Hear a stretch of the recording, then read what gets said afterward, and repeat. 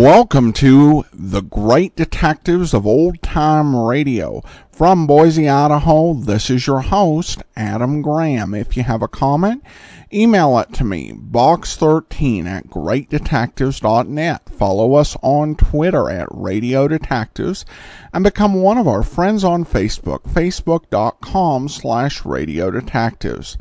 Today's episode is brought to you in part by the financial support of our listeners, and I want to thank our two latest Patreon supporters. And I want to thank Ryan, who became a Patreon supporter at the Detective Sergeant level of $7.14 or more per month. And I want to thank Kelly, who became our latest Master Detective supporter at the level of $15 or more. You can support the show on an ongoing basis once a month for as little as $2 a month at patreon.greatdetectives.net. You can also send along a one-time donation at support.greatdetectives.net. Also at greatdetectives.net this weekend, check out the final part of my Rathbone Bruce countdown, and you can have all of my reviews automatically delivered to your Kindle, and you can try that service out free for 2 weeks. Just search for the Great Detectives of Old Time Radio in the Kindle store. Well, now it's time for today's episode of Dragnet. The original air date, July the 31st of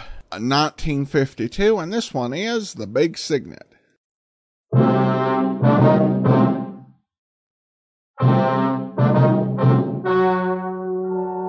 The story you are about to hear is true. The names have been changed to protect the innocent.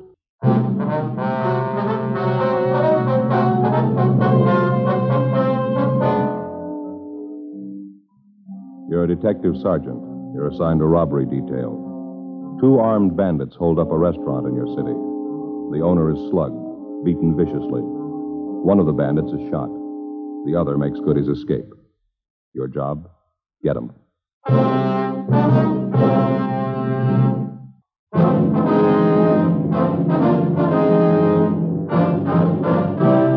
Dragnet, the documented drama of an actual crime. For the next 30 minutes, in cooperation with the Los Angeles Police Department, you will travel step by step on the side of the law through an actual case transcribed from official police files.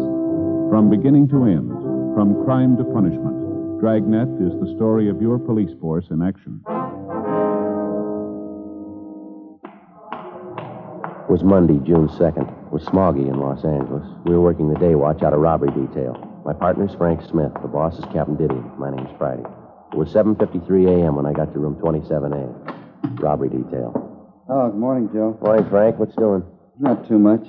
How was the weekend? Oh, it was great. I hated to come back. It's sure nice up there. Where'd you go? Same place? Yeah, Lake Mary. You remember Don Camp House up there, don't you? Yeah, sure. He said to say hello.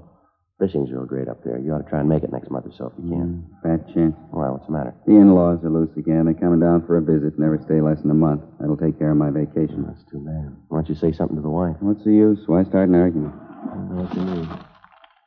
Well, what do we got here? Anything hot? Yeah, this one here. Hold up and slugging, cafe down on South Hill. Radio car boys jumped him. Shot one of them. The other one got away. We identified yet? Yeah, the one who was shot, Benny Ashford. Record long as your arm. Graduate from Folsom. Some of them never learn. How about the number 2 man?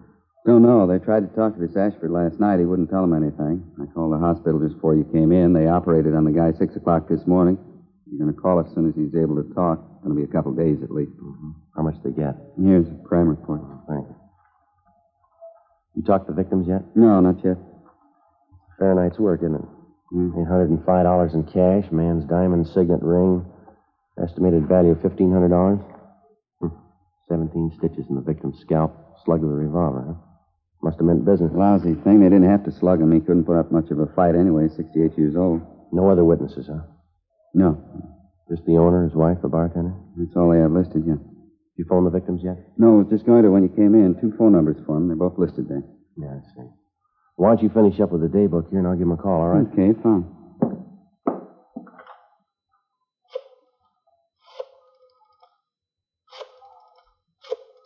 Here, you want a pencil? Oh, thanks. Hello, this is Friday, Los Angeles Police Department Central Robbery. Mr. and Mrs. Reiner there, please? Neither one of them, huh? Well, how about the bartender? Is he there?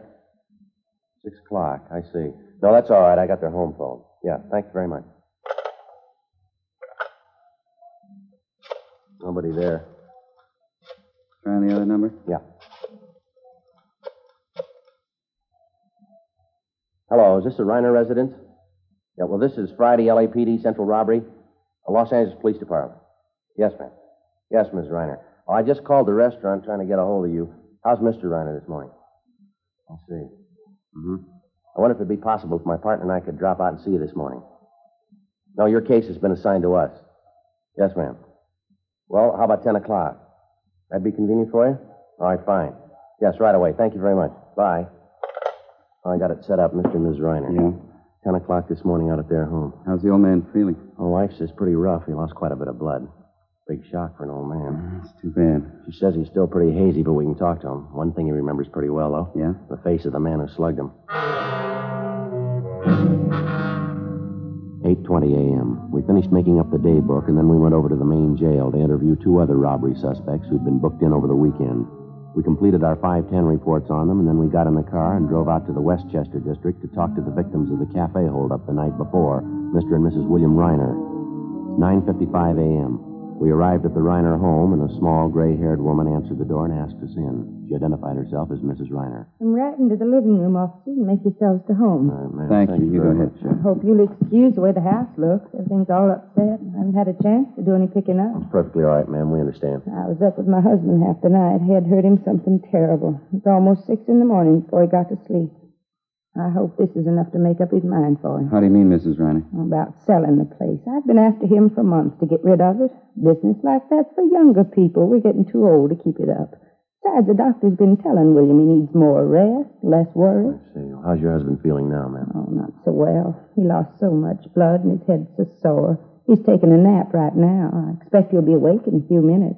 That's all right with you, isn't it, officer? Yes, ma'am. It's perfectly all right. We'd like to go over the thing with you anyway. Might possibly be something that you forgot to mention to the officers last night. Well, I told them everything. I'm sure I did. Maybe some of the details, Mrs. Reiner. Maybe some little thing that didn't seem important to you could mean a good deal to us. Well, I don't know. I thought I told them everything. Where do you want me to start? Well, when did you first notice the 2 hold-up men, Miss Reiner? When they come out of the back room. I guess they'd been hiding there. You noticed them earlier in the evening? I mean, were they customers in your place? Well, I'm not sure, but I think so. Where were they served? Was it in the restaurant or were they in the bar? Well, there again, I'm not positive, but I think it was in the bar.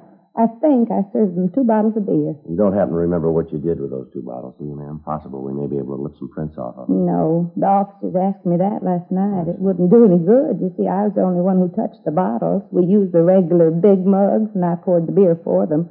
Neither one of them touched the bottles. Now, how about the man who escaped, Miss Reiner? You remember him pretty well, do you? What he looked like, I mean? Oh, yes. Yes, he's the one who did all the talking. He's the same one who hit my husband, too. What did he look like, ma'am? How old would you say he was?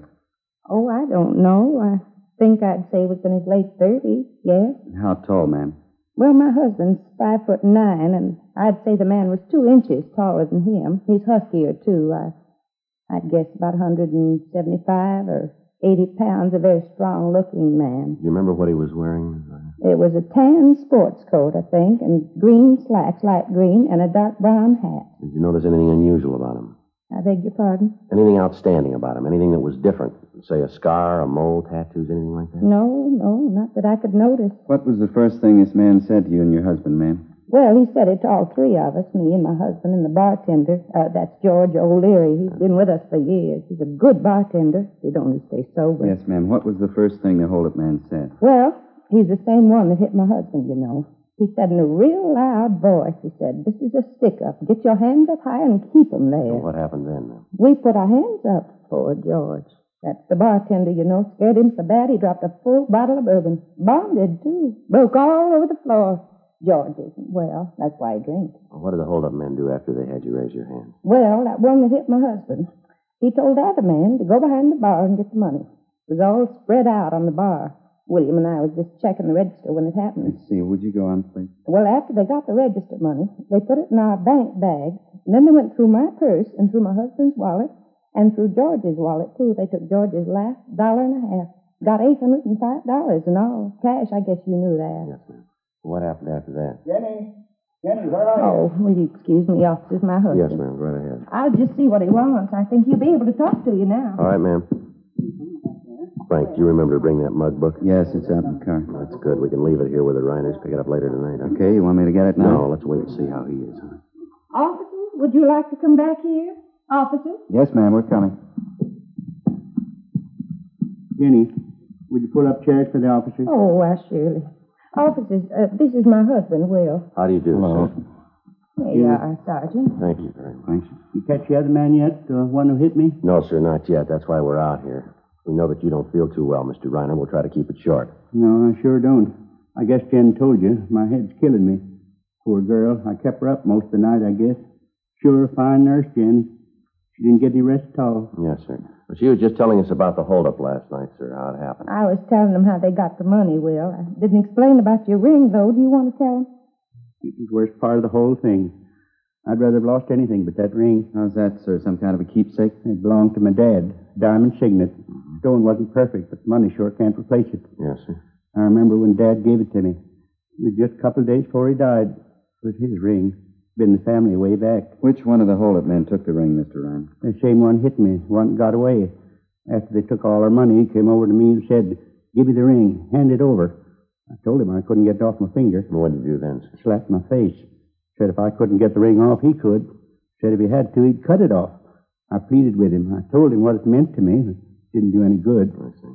When I didn't give him the ring right away, he brought that gun down right on top of my head. Hit me as hard as he could.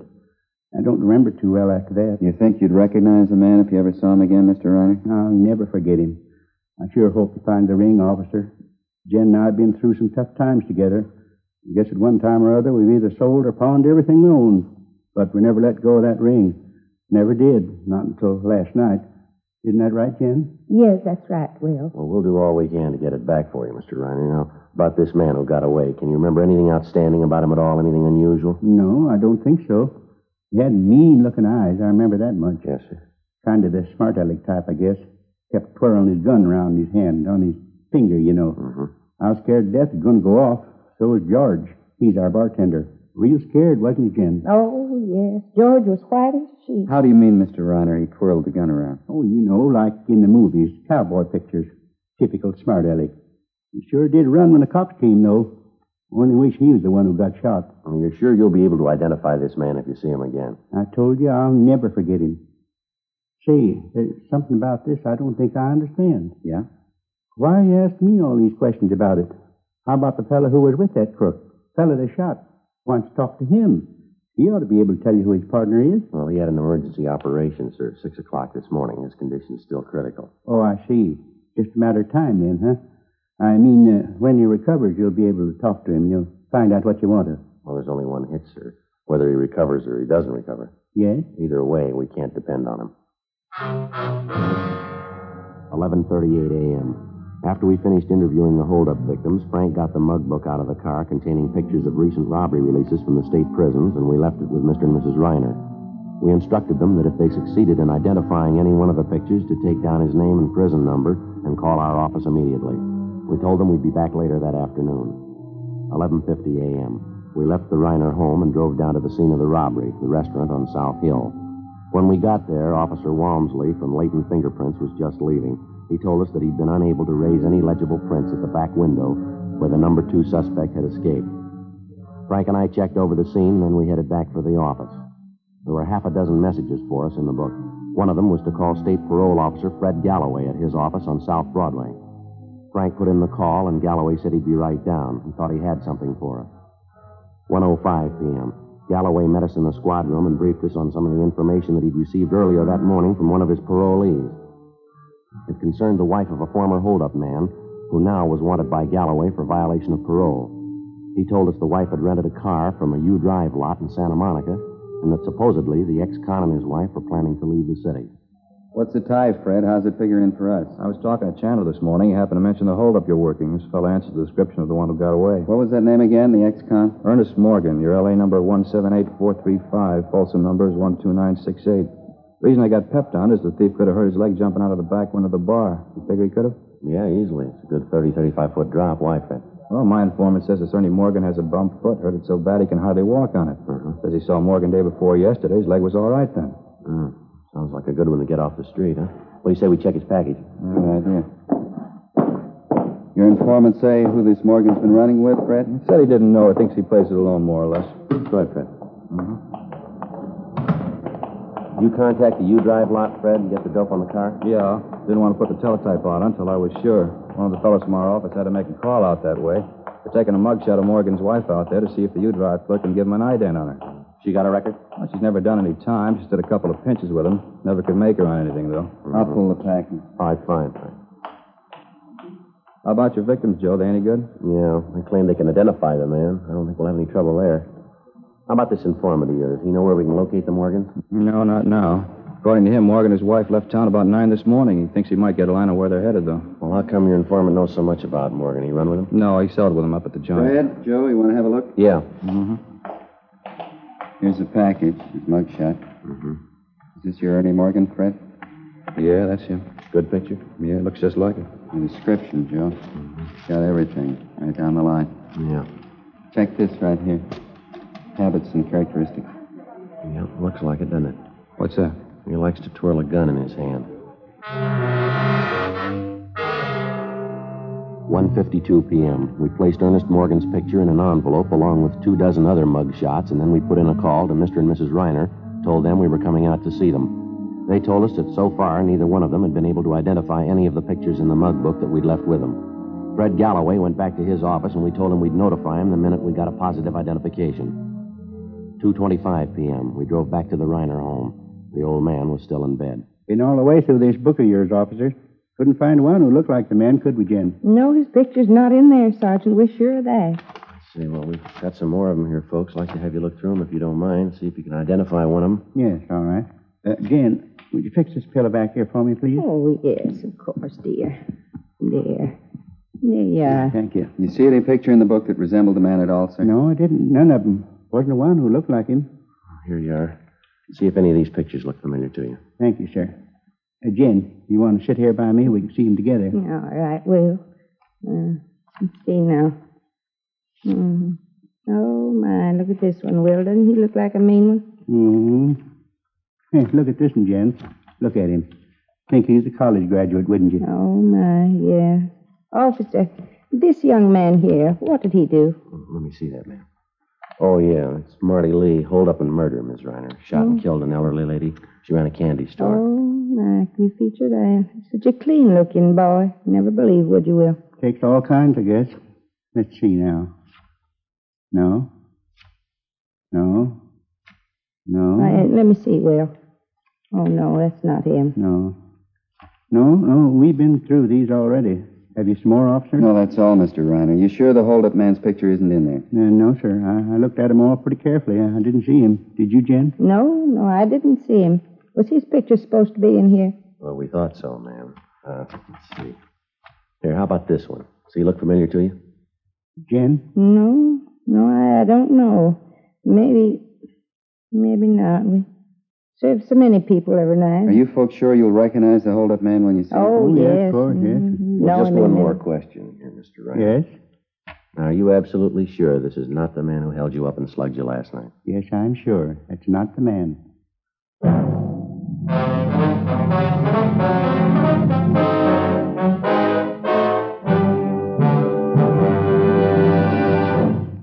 You are listening to Dragnet, authentic stories of your police force in action.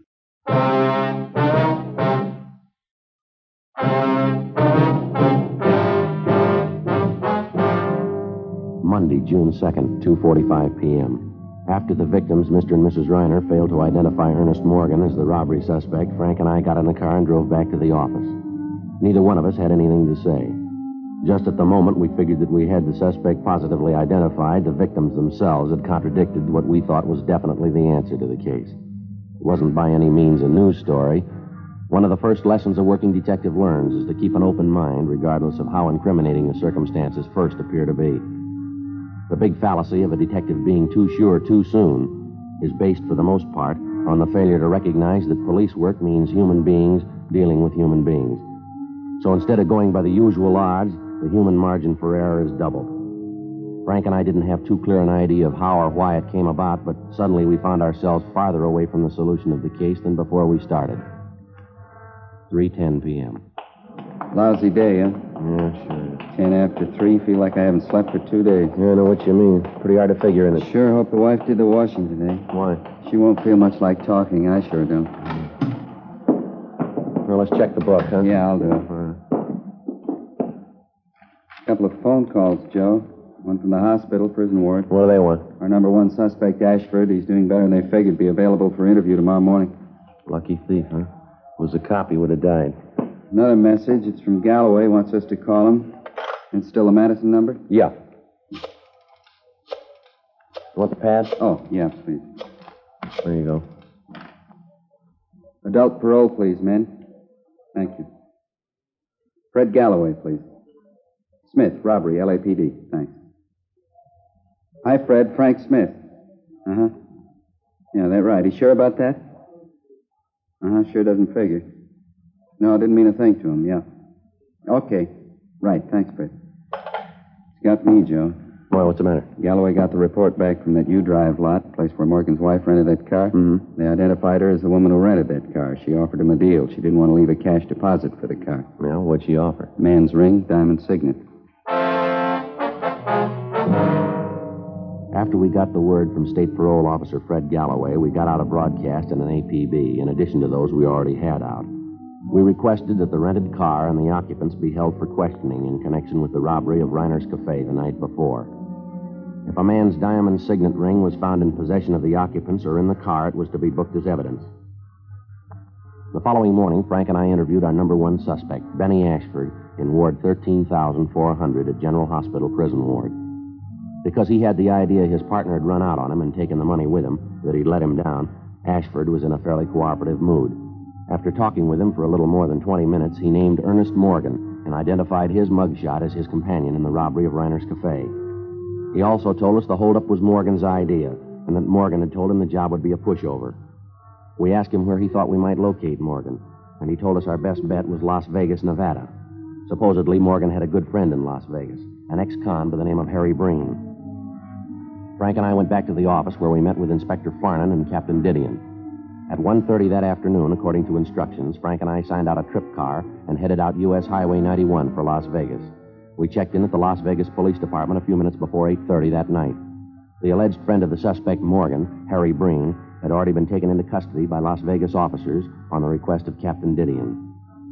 We began questioning Breen, and he readily admitted that he was acquainted with Morgan. All right, how long ago did you see Morgan? I don't know, this afternoon sometime. About hours in an afternoon. When did you see him? What are you so excited about? What did he do, commit a murder? Now, look, Breen, how much time do you owe the state? What's that got to do We with it? didn't drive all the way up here just to pass the time of day with you. You know he's hot. If you want to cover for him, you can serve his time. Look, I don't get it. I'm not his keeper. If you want him, find I him. bet we're going to find him if we have to walk all over you to do it. When the two of you are up doing time, you can figure it out for yourselves.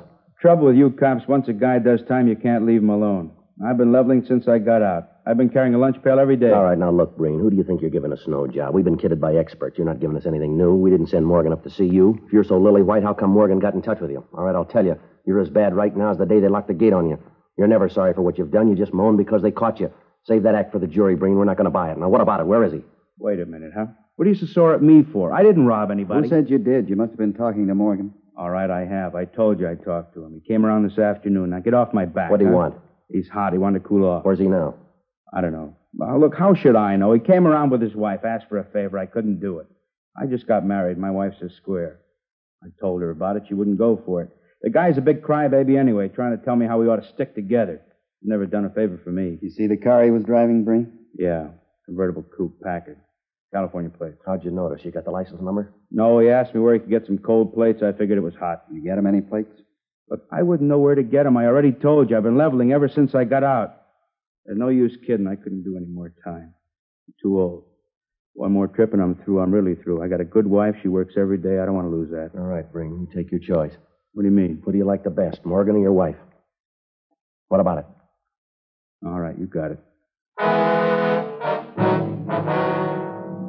The suspect's friend, Harry Breen, went on to admit that during the conversations he'd had with Ernest Morgan that afternoon, Morgan had told him that he and his wife were going to San Francisco. There, supposedly, they would contact a man by the name of Baker Harrison, who operated a restaurant out by Hunter's Point. He said the Morgans had told him that they planned on driving at night only to lessen the chances of the police spotting their car. We immediately got in touch with Inspector George Haig of the San Francisco Police Department and notified him of the latest developments in the case. He told us he'd read our teletypes and said that he'd placed the restaurant operated by Baker Harrison under immediate surveillance. We told him we'd leave early the next morning for San Francisco after we'd gotten a few hours' sleep. Before we turned in, we got off a teletype to Captain Didion, bringing him up to date on what had happened and what our plans were. The next morning at 6:30, Frank and I left Las Vegas for San Francisco. A few minutes after 7 o'clock that night, we checked in at the San Francisco Hall of Justice at Washington and Kearny Streets. Inspector Haig was waiting for us. He informed us Harrison's restaurant out at Hunter's Point was still being covered, but so far, Morgan and his wife had failed to put in an appearance. Along with Inspector Haig, Frank and I drove out to the restaurant and joined the detail that had the place under surveillance. 9:05 p.m., no sign of the suspects. 10 p.m., 10:30, 11 o'clock, midnight, still no sign. We waited. How about this fog, huh? Sure wish I brought my top coat. I'm freezing. Yeah, if they don't show pretty soon, we're going to have to pull in closer. I can hardly see the door to the restaurant over there. Smell that hot coffee. Sure could use a cup right now. Look at that fog out there, Frank. Can't tell where the bay leaves off and the fog begins. Wait a minute, Joe. Yeah? Car pulling up. Convertible. Yeah. Packard. Wait till they get in the light. We can see him better. A man getting out, heading for the restaurant. Yeah, it looks like him. Come on. Yeah. Somebody else in the car. A woman. Haig's got it covered. George is with him. All right, let's hustle it. Come on. Passing under the light. It's him, Joe. Yeah. All right, hold it. Right where you are, police officers. What's the matter? What do you want? All right, hands up in front of you. Get them up high. All right, I got him up. What's it all about? What's the trouble? Frank, you want to shake him? Yeah. Come on, keep those hands up and stand still. I'm standing still. Is this a shakedown or what? I haven't done anything. Nothing doing, Joe. Clean. His hands aren't. Your right hand, mister. Let's have a look at it. All right. Still don't get this. There, what about it? That ring on your finger. Where'd you get that? It's mine. Why? I had it a long time. Diamond Signet, a little big for you, isn't it? Doesn't quite fit. What are you getting at? What's my ring got to do with it? Where'd you get it? Crap game. I won it in a crap game. It's down in Las Vegas. I won it gambling. Is that right? Yeah, a bunch of guys up in the hotel room shooting a little crap. Just a gamble I won. Sure of that, are you? Of course I'm sure. Just a crap game. I took a gamble I won. No, you're half right, mister. Yeah? You gambled, but you didn't win.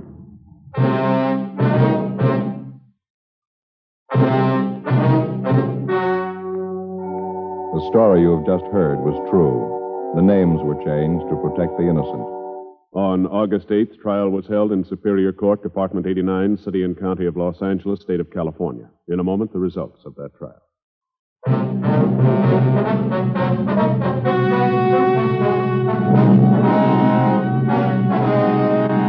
Ernest Harold Morgan was tried and convicted of robbery in the first degree, along with his accomplice, Benjamin Ashford. Ernest Morgan's wife was tried for conspiracy to commit robbery and found not guilty. Robbery in the first degree is punishable by imprisonment in the state penitentiary from 5 years to life. Ladies and gentlemen, when you buy defense bonds, you help build your own future security.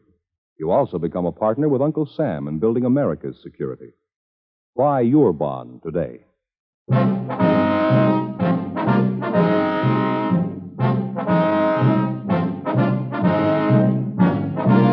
You have just heard Dragnet, a series of authentic cases from official files. Technical advice comes from the Office of Chief of Police W.H. Parker, Los Angeles Police Department.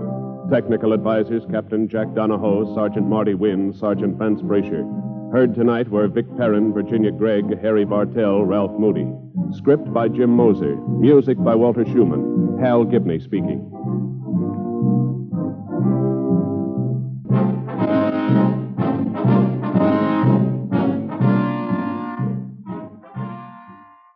This is NBC, the national broadcasting company.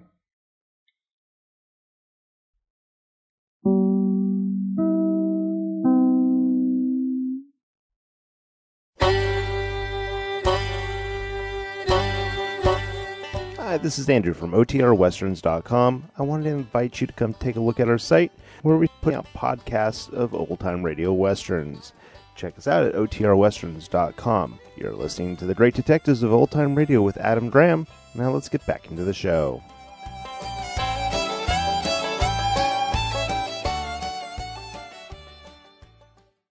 Welcome back. It's one of those cases that remind you that real detective work is not always so neat. Because you could have swore it was just going straight forward towards, we're going right after the guy with a parole violation. And then there's a bit of a monkey wrench thrown in when the couple doesn't recognize the potential suspect. And you also heard Friday at his most tough talking when confronting the ex-con friend of the robber. So overall, a pretty enjoyable episode. All right, now on to listener comments and feedback. John comments regarding the big trio that this was a very timely broadcast. Definitely would agree, John, and it's a result of our series not tracking too far behind the Dragnet episodes. This is obviously, there is a bit of a difference now, and that's just because of political conventions actually preempted Dragnet. But on the bright side, other than the Christmas episode, I don't recall anything that's very seasonal in Dragnet after this particular episode. But that was definitely a nice coincidence how that worked out. And then we also have a comment from Steven. When you played the lost episodes of Jeff Regan, The Lion's Eye, I was surprised because I didn't remember that series on the podcast.